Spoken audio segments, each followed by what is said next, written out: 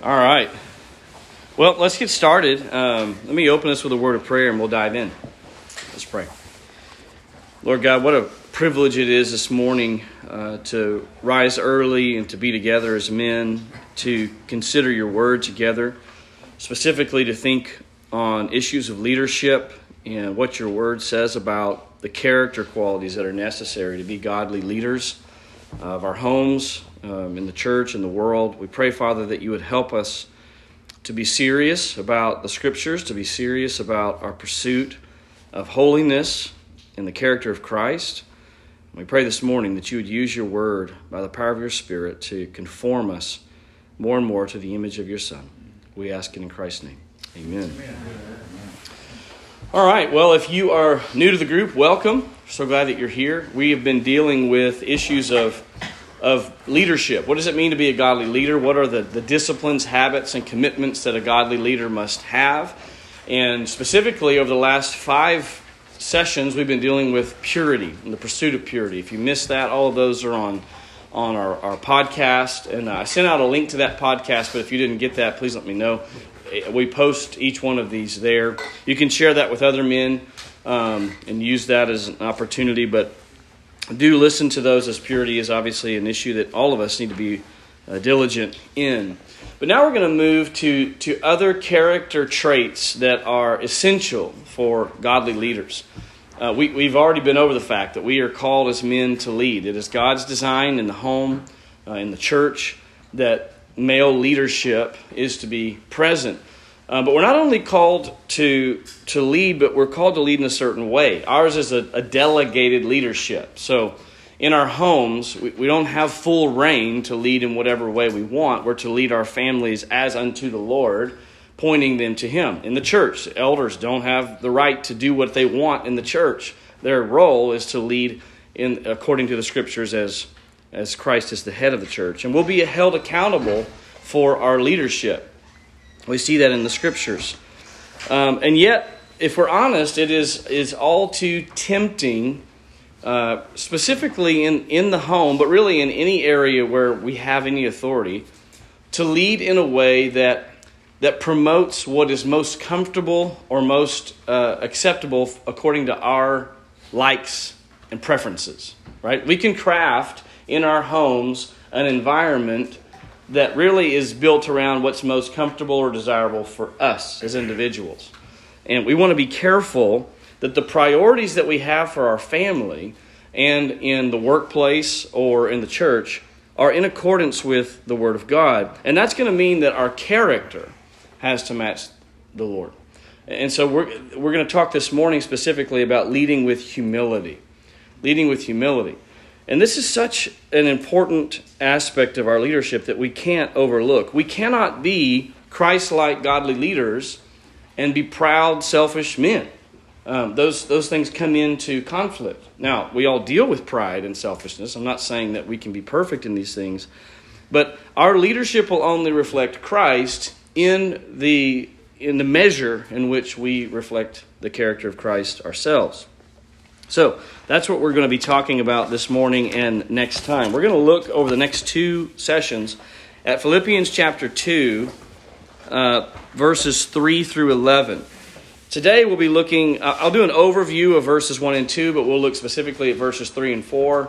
And then next time we'll look at the illustration of those verses in verses 5 to 11.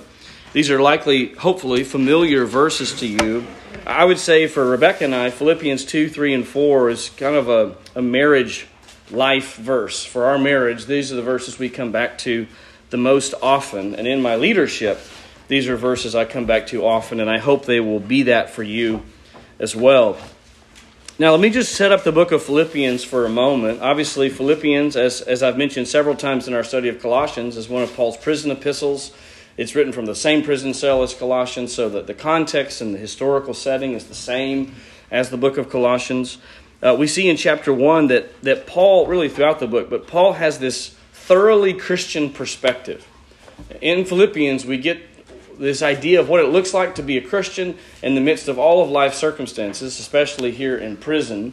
Paul is in his understanding committed to the fact that God will preserve his people. We see that in Philippians 1, verse 6, that he will complete the work that he began in them. And also we see this understanding of God's sovereignty in his imprisonment, that he's confident that no matter what the outcome of his imprisonment is in chapter 1, that God will use it for his glory.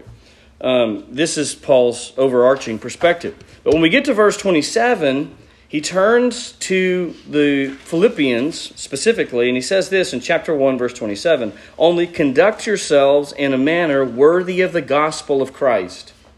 Conduct yourselves in a manner worthy of the gospel of Christ. So now he's moving into instruction on how they are to live in a worthy manner. "So that whether I come and see you or remain absent, I will hear of you that you're standing firm in one spirit, with one mind, striving together for the faith of the gospel. In no way alarmed by your opponents, which is a sign of destruction for them, but of salvation for you, and that too from God.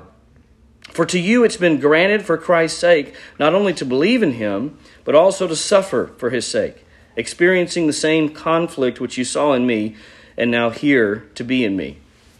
We don't have time to go into the nuts and bolts of it, but even in verse 29, we see this wonderful Christian perspective where he says it's been granted to you for Christ's sake to suffer. I'm not sure we think about suffering that way, but that's what Paul says. It's been granted to you. This is a gift from God. You get to suffer for the name of Christ, and that's a blessing. We see the apostles rejoicing when they're beaten and suffering for Christ because they bear his name. Now we come to chapter 2, and in the beginning of chapter 2, we start to flesh out how is it that we can conduct ourselves in a manner that's worthy of the gospel. And he begins in verse 1. I'm going to set up our passage by looking at just a summary of verses 1 and 2, but we do have to understand it because it directly relates to verses 3 and 4.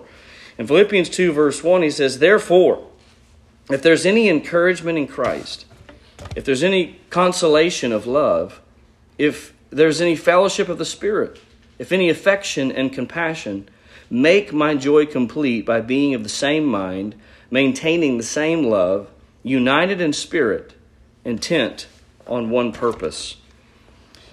This really sets up Paul's argument that's coming in the next verses.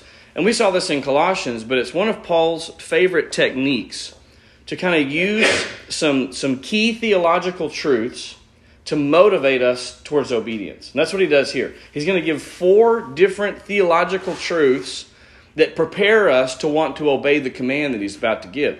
And he does it in the form of 4 conditional statements, if-then statements.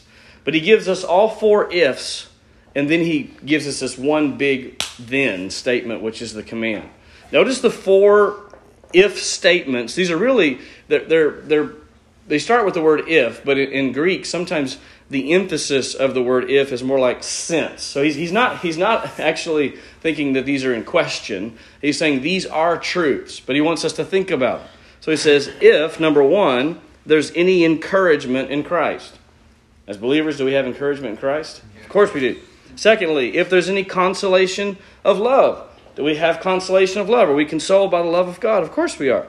Verse number 3, if there's any fellowship of the Spirit.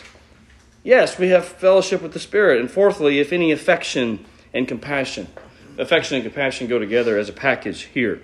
So those are the 4 if statements that are really truth statements that lead us now to want to obey. It's almost like it builds momentum because we have encouragement in Christ. We have the consolation of God's love, and we have fellowship of the Spirit, and we have received affection and compassion from God. Then, here comes the second half of the conditional statement. He says, make my joy complete. That's the command. Make my joy complete. Now, if we had time, we'd go back to chapter 1 and see that Paul talks about his joy being their holiness, their continuance in sanctification. That's Paul's joy. So when he says, make my joy complete, what he's really saying is, continue on in your pursuit of Christ and sanctification. That's his command. But then he balances this with 4 other statements. So we have 4 if statements, a command, and then he fleshes out his making his joy complete with 4 more statements. He says, here's how you're going to make my joy complete. By being of the same mind, maintaining the same love, united in spirit, intent on one purpose. Now notice there are some similarities there. Really, all of these emphasize the same idea. He wants them to be of the same mind. He wants them to have the same love. He wants them to be united in spirit. He wants them to have one purpose. What he's calling for is unity. I want you to be unified with one another. I want you to be like-minded together. And in this case, he's not focusing primarily on doctrinal unity. Doctrinal unity is always assumed. There is no unity in the church if there's not doctrinal unity. That stands always at the foundation. It is a facade of unity if we come together and we don't really agree on things. We just smile and pat each other on the back and say we're all unified. We're not really. So it's not a denial of doctrinal unity. It's saying built upon that foundation, the church is to have a unity that goes even beyond our doctrinal unity to relational unity with one another. Committed to the same love, committed to the same purpose, intent on that purpose. And this is where we as a church here at Northlake are going to be tempted to run into problems. I mean, it's not that we are impervious to doctrinal disunity. That certainly can happen. But we've done all that we can and continue to do to maintain a healthy foundation of doctrinal unity. It's this relational unity where we can run into trouble with one another in our homes and in other places. So the question then is posed to us, how do we maintain one mind, united in spirit?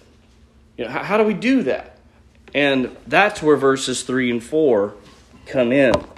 It's going to require one essential virtue: humility. Humility. That's the context of verses 3 and 4. It is the pursuit of fulfilling Paul's joy, which is our ultimate sanctification, which displays itself in the unity in the church. And the way that is accomplished is through humility. And so obviously we want to look at this in context, but also I'm wanting to make the specific application of how humility intersects our leadership. Because as men, we are to be leaders in unity, right? The unity of the church, unity in our homes, comes through the leadership of the men in the church. That's one of the reasons we started this Bible study. It was one of the first things we did when we started meeting, is because I am convinced that biblical leadership, male leadership in the home and in the church, filters down to the church as a whole, and the church can follow that, right? And so we have to be leaders in the pursuit of humility.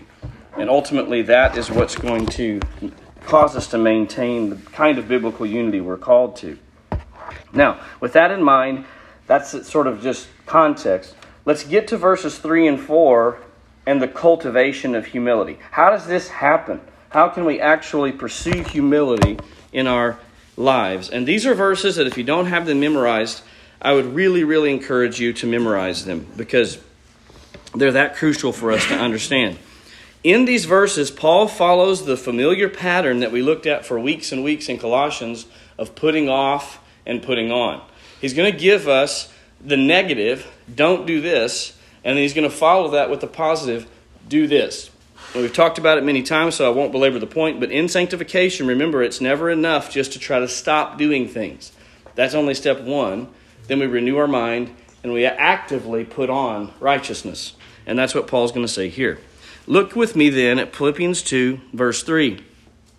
Do nothing from selfishness or empty conceit. That's the first thing we've got to put off. Do nothing from selfishness or empty conceit. So we've got to talk about these two words, selfishness or concepts, and empty conceit. In the Greek language, there's actually no verb here, which is totally fine in Greek. You can skip over particularly the verbs of being. So it actually reads this way: nothing from selfishness, nothing from empty conceit. Notice that nothing is at the beginning of the statement. In the Greek language, that's how it's arranged. There's the emphasis there on nothing. Do nothing from selfishness and nothing from empty conceit.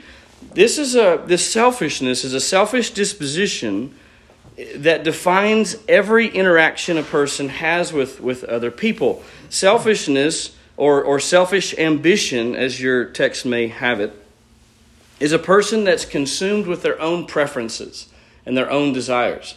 They struggle to to consider or even see as valid the preferences and desires of others. That they see the world through the lens of what they think and what they want. And anything else that comes against that is seen as an immediate challenge. And so people can be dominated by selfishness. All of us deal with selfishness, but when selfishness is a dominating sin, it ruins your relationships. It's displayed when we're unwilling to take the thoughts and desires and opinions of others into consideration. And you should start to see how this ties into leadership right away. In our homes, if we are dominated by selfishness, then we are going to rule with a heavy hand. And any suggestion from our wives or, heaven forbid, our kids is going to be met with a prideful sense of, how dare you challenge me, right? And that, men, is just ungodly. We never see Christ respond that way. Remember, Christ's responses of when Christ was harsh or very pointed with people, who was he talking to typically in those contexts? Pharisees. Yeah, Pharisees, false teachers, people who are trying to lead astray the people of God from the truth. But when people come to him with questions that are honest questions, the rich young ruler, Nicodemus, how do we see him respond? Gentleness, kindness. He instructs them. Even the rich young ruler, here's this proud young man. Jesus says, well, you know the law, keep the commandments. Which ones? And he tells him, he says, oh, great, I've done that. And Jesus is knowing, you haven't done that. He knows you haven't done that.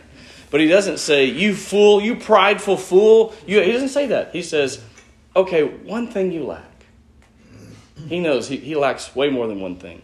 But he puts his finger on the one thing that is really sort of this man's pet sin. He loves his wealth. He says, go sell all you have and come follow me.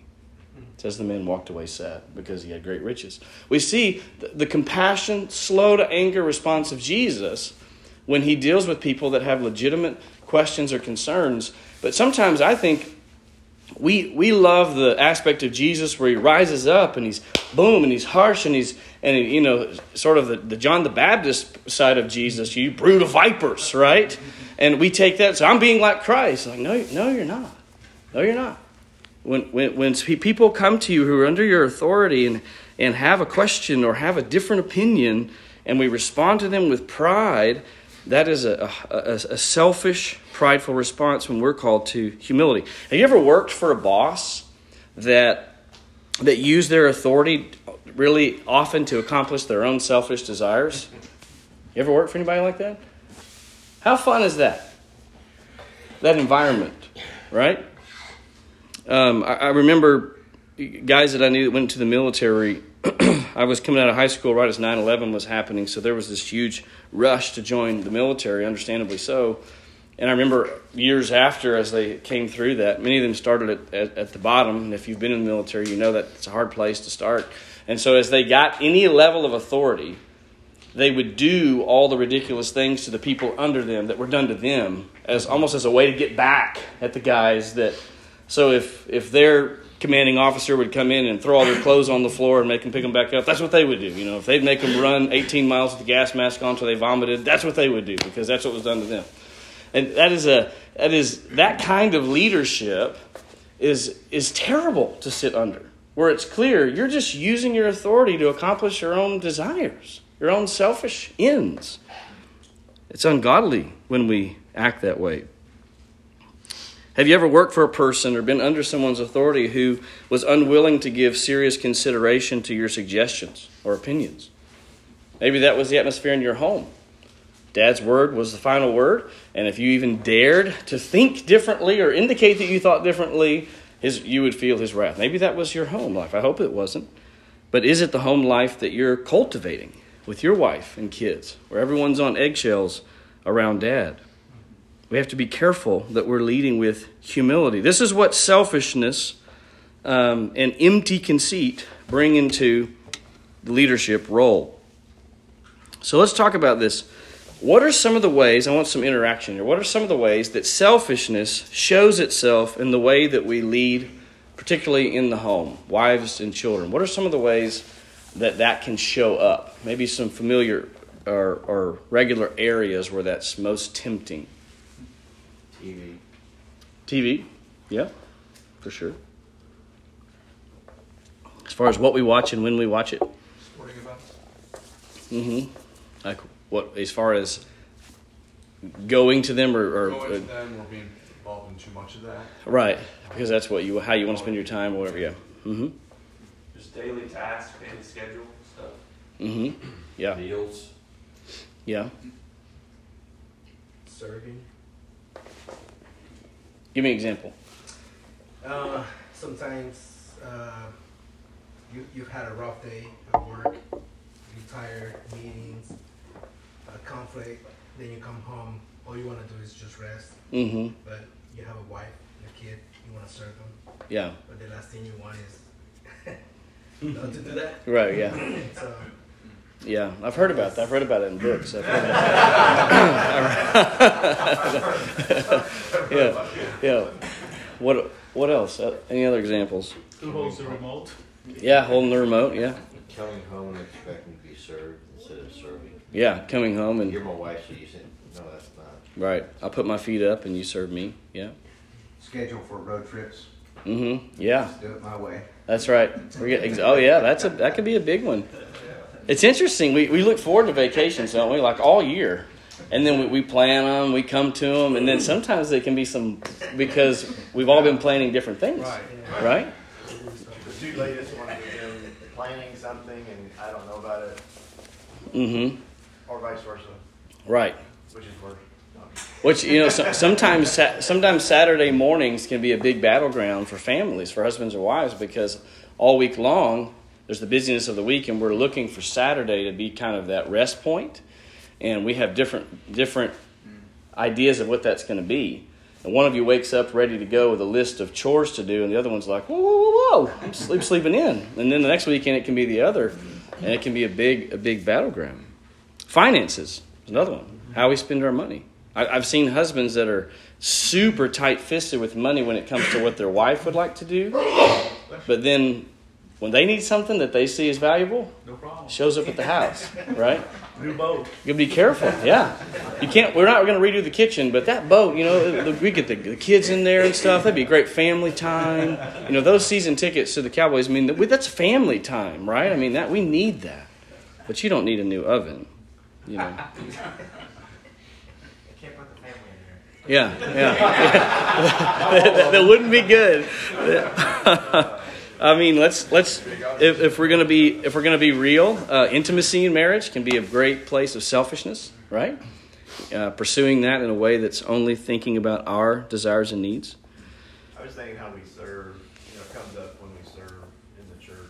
Mm-hmm. We're involved in ministry too, accepting the ideas and the input comes into play in little things.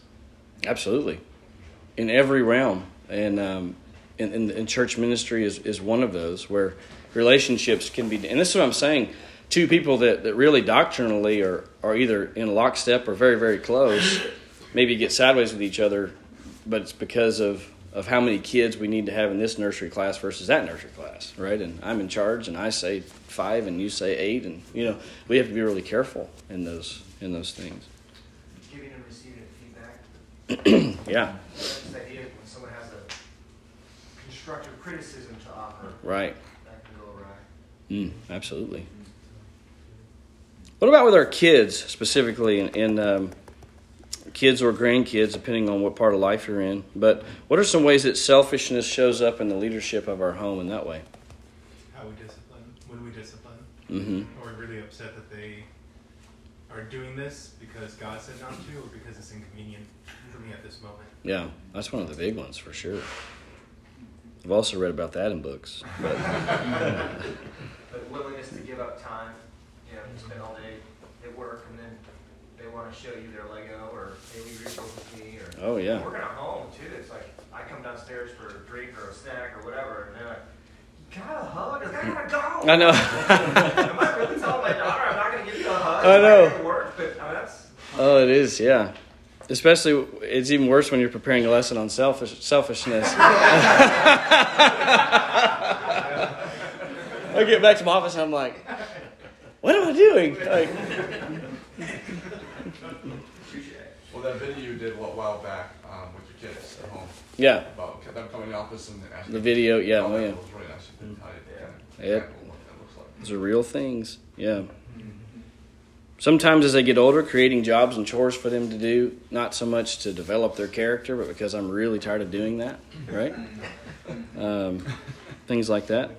It's like growing up, I mowed the yard. It was my job to mow the yard when we had this like Husky Varna lawnmower that broke down. I had to jump start it every time to get it going.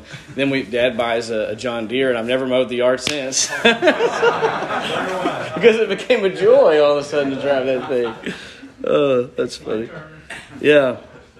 So you get the idea. I think we have to be really careful on what we're cultivating in our home, in the character of our leadership, and does it really display Christ? And we'll see next week the actual illustration of Christ in the humility in his life. But there's a second concept here, not just selfishness, but empty conceit is the second concept he mentions. Do nothing from selfishness or empty conceit.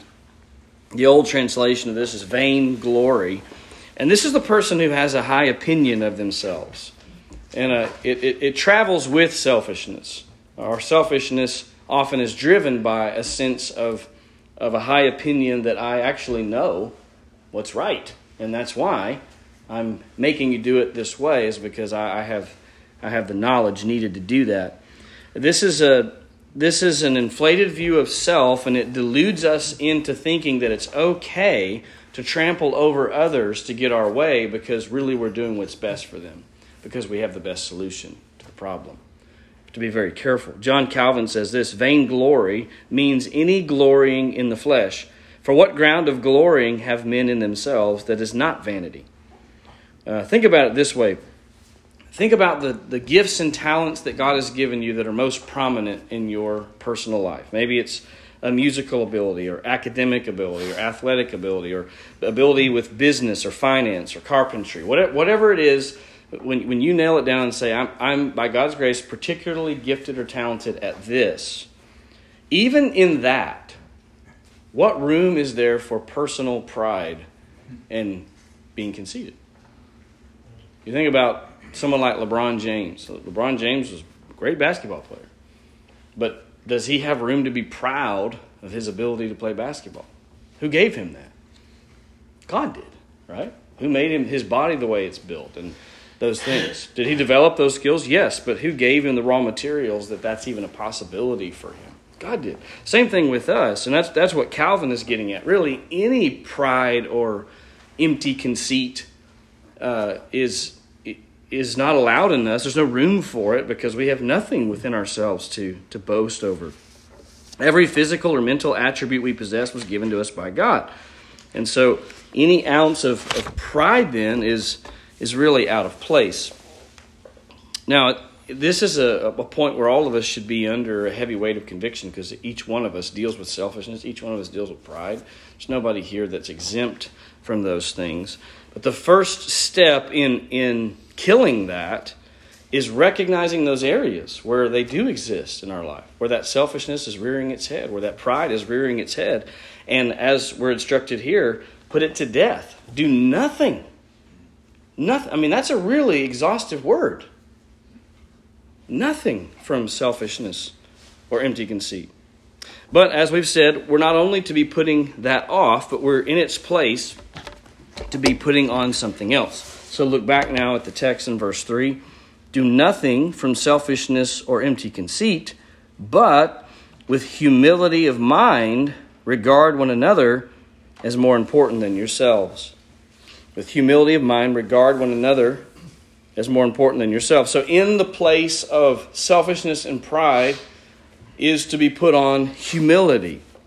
Humility is a crucial virtue for every Christian, especially in our leadership and how we are to lead our families in every other area.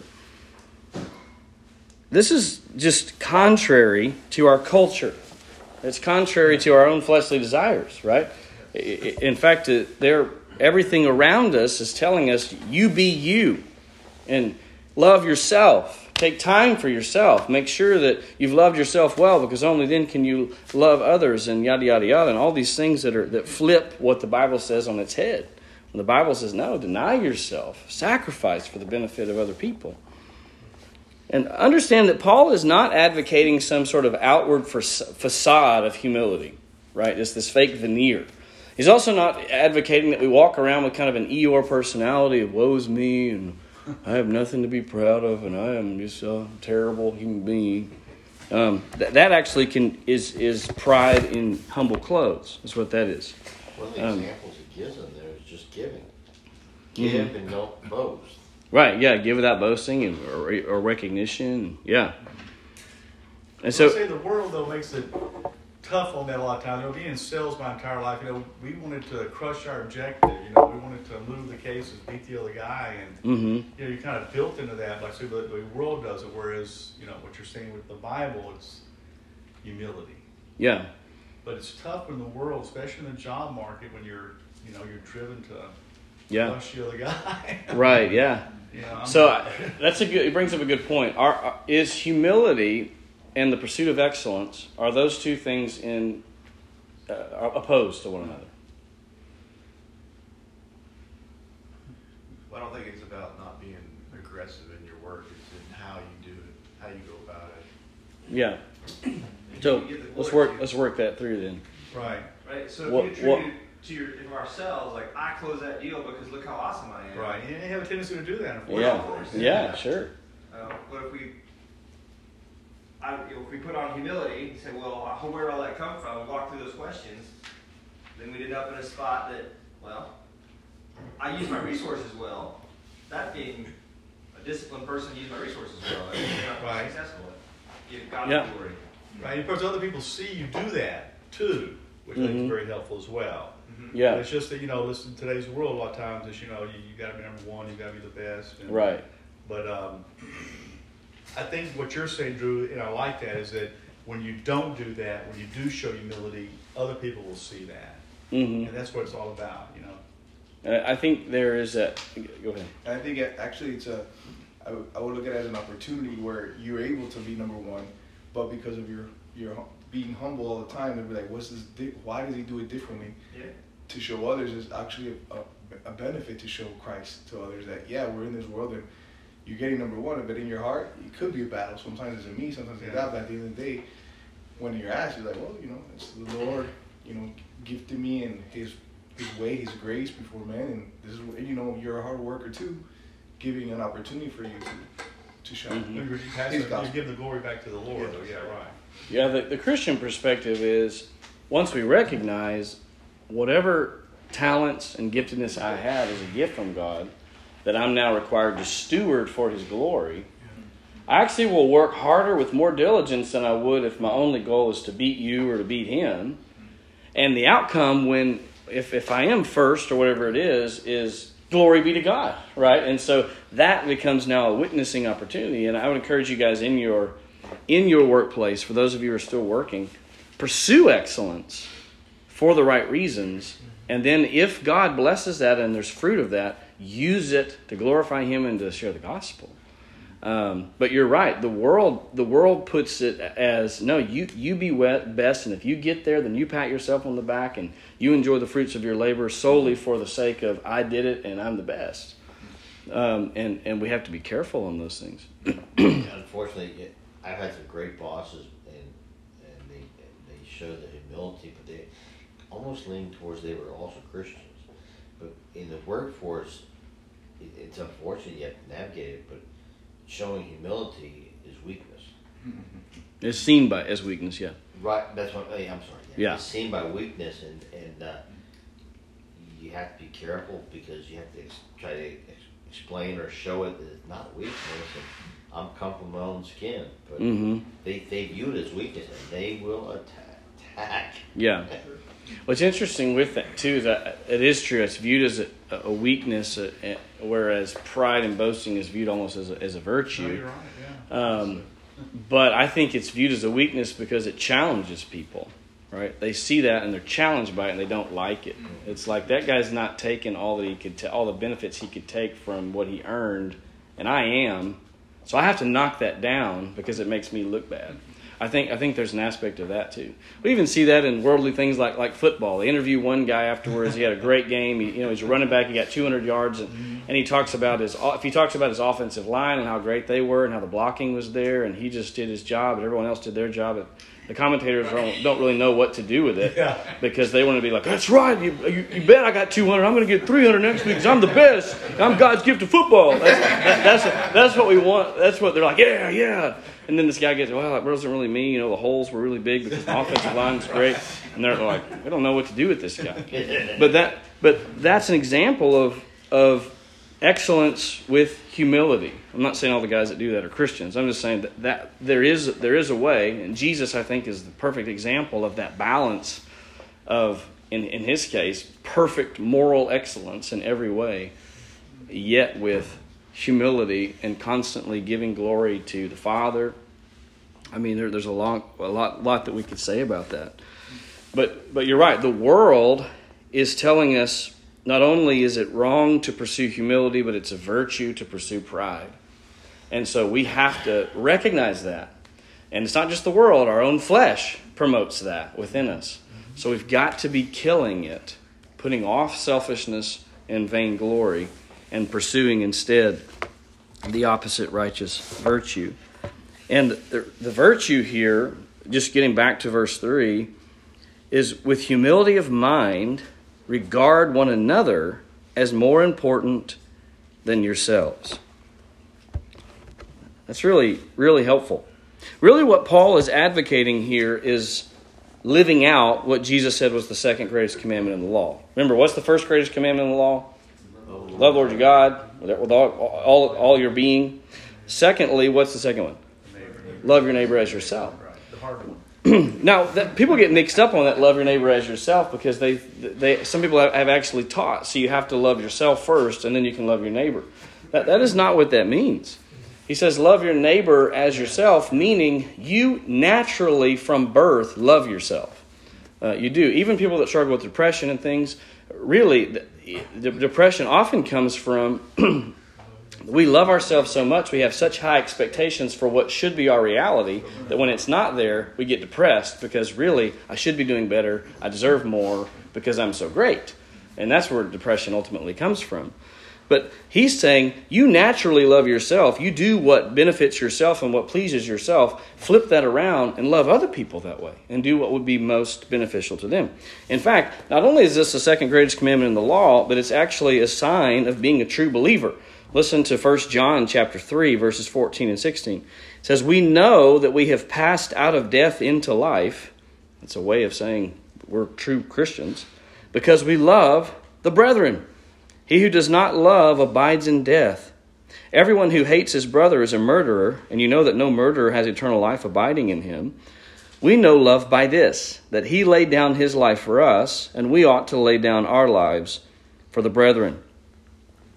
But this does bring up an interesting thought, especially in the workplace, where some of you men, by God's grace, have reached a level of authority or a higher position in your work where you have people under you that you're training or that report to you. And so they actually are, in a worldly sense, under you, right? You have gained some prominence over them. So how do we apply this in a situation where, in a worldly sense, I actually am over them? Well, John Calvin has a great quote in his commentary on this. It's a more of a lengthy quote, but stay with me on this. He says, but it is asked, how is it possible that one who is in reality distinguished above others can reckon those to be superior to him who he knows are greatly beneath him?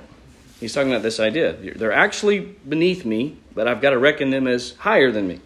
I answer that this altogether depends on a right estimate of God's gifts and our own infirmities. For however anyone may be distinguished by illustrious endowments, gifts, he ought to consider with himself that they have not been conferred upon him that he might be self-complacent, that he might exalt himself, or even that he might hold himself in esteem. Let him instead of this employ himself in correcting and detecting his faults, and he will have abundant occasion for humility. In others, on the other hand, he will regard with honor whatever there is of excellencies, and will by means of love bury their faults. Now, it was a long quote, but let me just summarize it. What he's saying is, when it comes to yourself, if you want to view others as more important than yourselves, you got to do two things. When you think about yourself, think on your faults and your sins and work on those. Don't dwell on how great you did and how awesome you are. When he says that, not in the way of making yourself depressed, but remember an accurate view of self that, yeah, that went well, but this is not going well, and so I've got to keep working on that. When it comes to others, you flip the equation around. He says, whatever excellencies are in them, that is the most honorable traits that God has put in them, dwell on these things and bury their faults with love. This is actually what is commanded of us in 1 Peter. 1 Peter 4:8, he says, above all, keep fervent in your love for one another, because love covers a multitude of sins. It's a great verse to memorize. Keep fervent. I mean, to give your maximum effort towards loving one another. Why? Love covers a multitude of sins.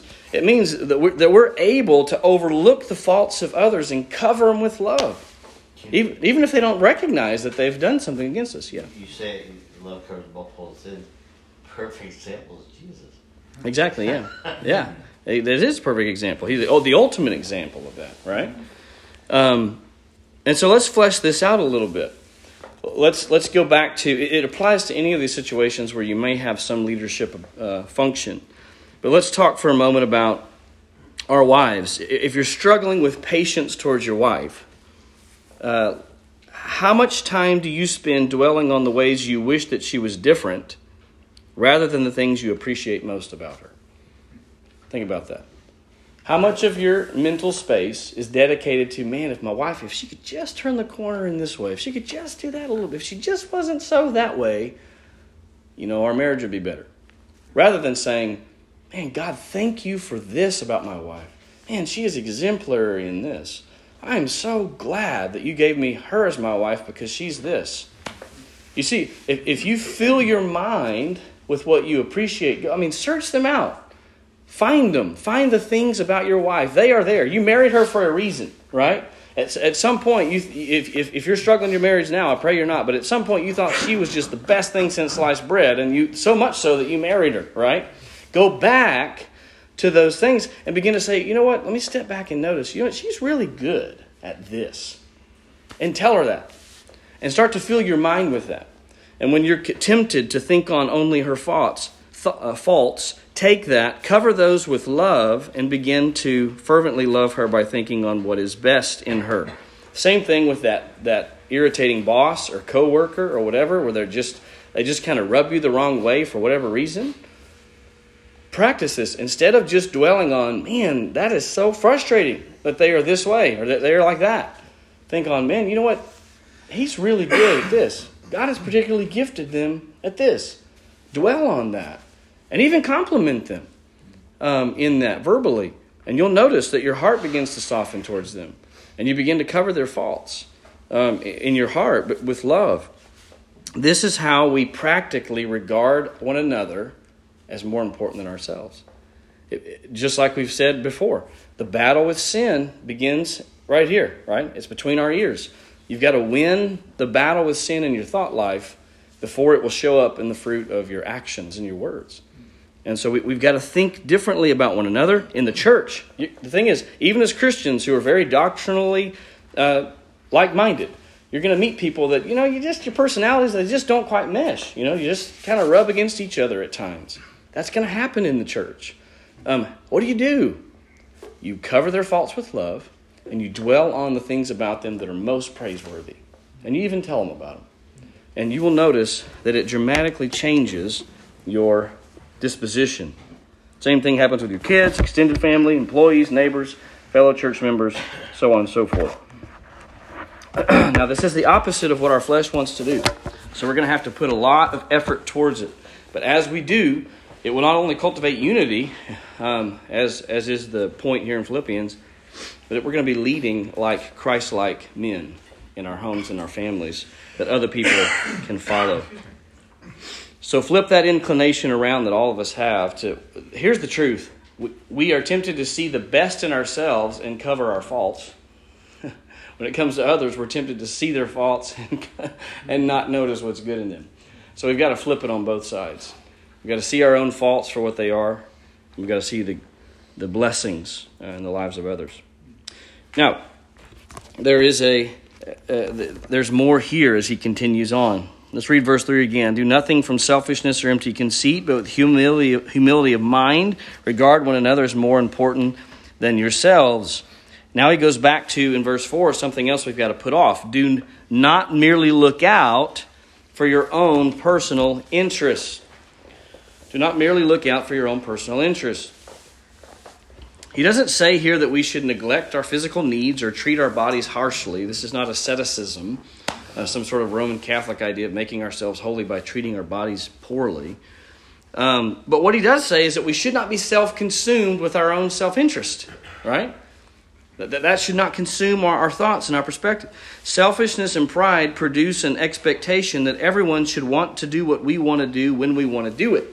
And if they don't, we become angry, hurt, despondent, or confused. Have you ever been around somebody that just really struggles to go with the flow when they're in a group of people? Everything's a battle. Where we're going to go, eat, when we're going to get there, what we're going to do after that, and where the kids are going to sit, and what car they're going to ride. Everything for them is a battle. It's, no. It's got to be this way because that car seat's this side. It's got to be, and it's like, good mercy. This is not fun, right? You ever been around anybody like that? If you haven't, probably it's you. Right? And it's just like, this is sucking the fun out of this entire event. And that's what this is the person that only looks out for their own personal interests. It's got to be my way. And yeah, there's a reason, I've got it all reasoned out. I've got it spreadsheeted as to why it's better. 10% of the time it's better than this and that. There's always a reason, but it's an expression of the sin that Paul is talking about. The selfishness and empty conceit of placing myself above other people. What it yields is a controlling behavior in our leadership, in our homes. I've seen this in many, many ways in counseling, and it can get down to very, very petty things, where men dominate their wives to the point that it is exhausting and just sort of presses down on them, where they live in a bubble and constantly worried they're going to step out of line. And this is ungodly leadership, right? This is not Christ-like leadership in the home. We have to put these things to death. And putting them to death, again, goes back to the positive of what do we do instead. Verse 4, do not merely look out for your own personal interests, but also for the interests of others. We actively put on real concern. We cultivate real concern for the interests of others, for things that they would enjoy, preferences that they have. And we seek to accommodate those preferences when we can, in our home, in our home life, how things, maybe it's how things are decorated or the order in which we do things. If there are things that just really your wife prefers, choose to let her have those things.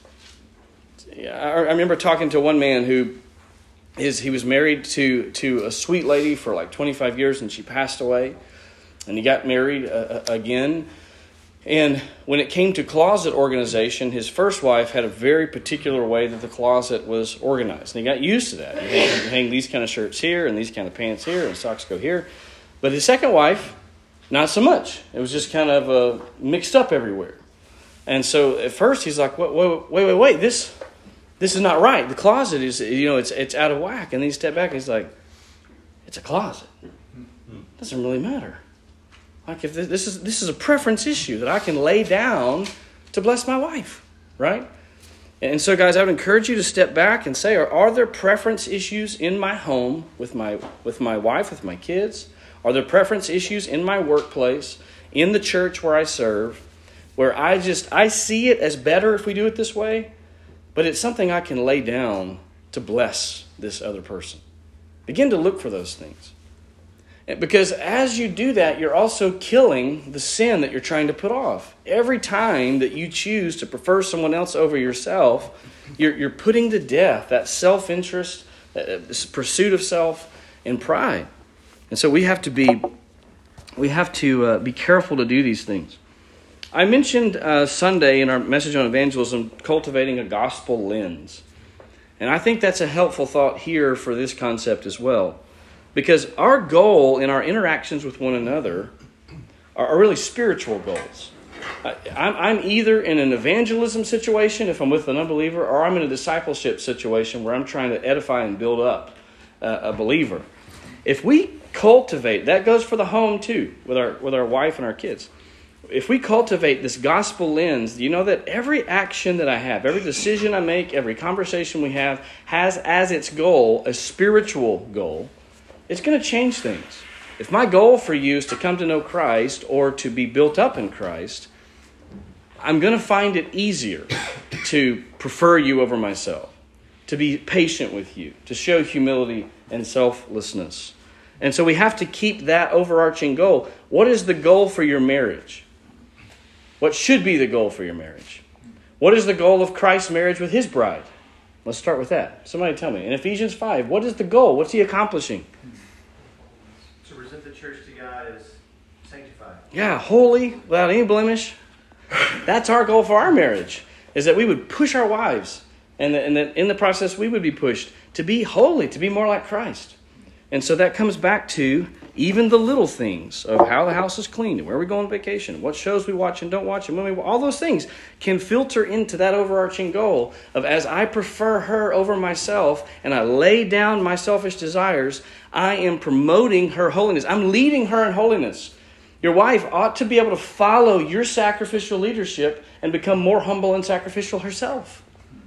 That's what we're doing in our marriages. Our kids, we want them to come to know Christ, and maybe we share the gospel with them, but do they see the effects of the gospel in our life? One of the most damaging things we can do to our kids is preach right doctrine and live as if it has no effect, right? We tell them, we'll quote to them, Philippians 2, 3, and 4. With your brother and your sister, you're being selfish and you're being whatever. And they're thinking, kind of like you were with mom. Right? Got to be careful, men. The gospel is real. It really does transform lives. And it's got to show up. That is the testimony. You should preach the gospel to your kids. But they should see it as well, lived out. There's an illustration. I'll close with this because I know some of you guys got to go work. There's an illustration in Kent Hughes' commentary that really stuck out to me. And actually, it's James Montgomery Boyce. Sorry, not Kent Hughes. James Montgomery Boyce. He tells a story of a Chinese Christian man who was a rice farmer.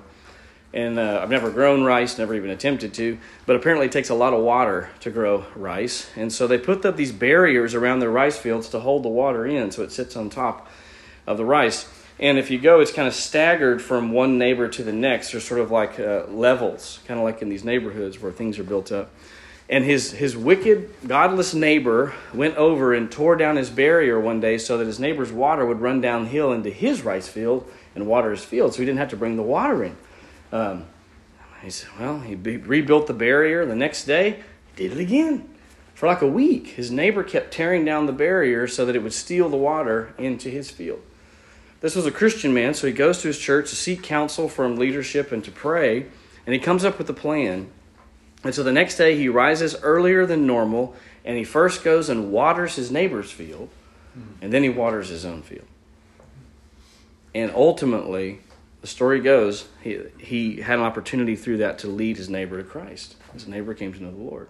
I just thought that was a good example of how we, even in that sense, the guy was being sinful towards him. He was stealing from him. He was stealing time, labor, actual water. He said, how can I, through a gospel lens, be a testimony to Christ by setting aside my preferences and my selfish desires, that in this case weren't even wrong, to water your own rice field, to prefer him over myself. And through that, it became a vehicle to share the gospel. What are the rice fields in our lives, with our kids, with our family, in our workplace, in the church, where we can intentionally say, you know what, let me water that field for them. Let me be a blessing. Let me go out of my way to show the love of Christ to them? And as we close, let me just ask, would those who know you best describe you as humble? As a humble man. How would those who live under your authority describe your leadership style? Is it a heavy hand? Is it a my way or the highway? Or is it a constant service and serving and caring and pursuing and seeing their needs as more valuable than your own? How often do you take the preferences and desires of others into consideration when you make decisions? I think these are questions we need to be asking. If you look at your life and you realize, you know what, my leadership in the home, it's not humble. It's about my preferences. Everything's arranged around me. And I'd encourage you to do two things. One, take some time alone with the Lord, repent to the Lord, and then repent to your family. There's something about, it's much easier to go to God in prayer, God forgive me. It's different to sit across from your wife and say, sweetheart, I've been sinning against you in these ways. Would you please forgive me? But men, that will do two things. Three things. One, it's biblical, and it's what we're commanded to do. Two, it will help cultivate. Every time you make a choice to be humble, to be selfish, selfless, it makes it easier to make that choice again. That becomes the new pattern. And so it will develop the biblical pattern. But thirdly, it will model repentance to your family. Your wife and your kids should know repentance because they see it in you. So when they sin and they have to come before the Lord or before you, they say, well, I know what to do because Dad has done it. Repent to your wife and your kids in the areas you need to. Perhaps it's a coworker that you say, my leadership style has not honored Christ. There's a gospel opportunity. You ever had a boss apologize to you for being a proud leader? I think that could make a big impact. So take these things to heart. It should change the way we lead. And next time, we're going to look at a perfect illustration of what humility looks like lived out. Okay? Let's pray together. Lord Jesus, we thank you so much for this time that you've given to us, for the gift of your precious word. It's like taking a bath, spiritually speaking, where it washes over us. We see our sin for what it is, and yet we also see that we're not trapped in our sin. There's forgiveness before you, and there's also the ability and the power to change because the Holy Spirit is still actively at work within us. Help us, God, to be more faithful copies of our Master, to be more faithful representatives of him in our home. May our wives and our kids and our employees, our neighbors, people in the church, may they see Jesus in us, and may they sense the love of Christ towards them flowing from us. We ask it in Christ's name. Amen.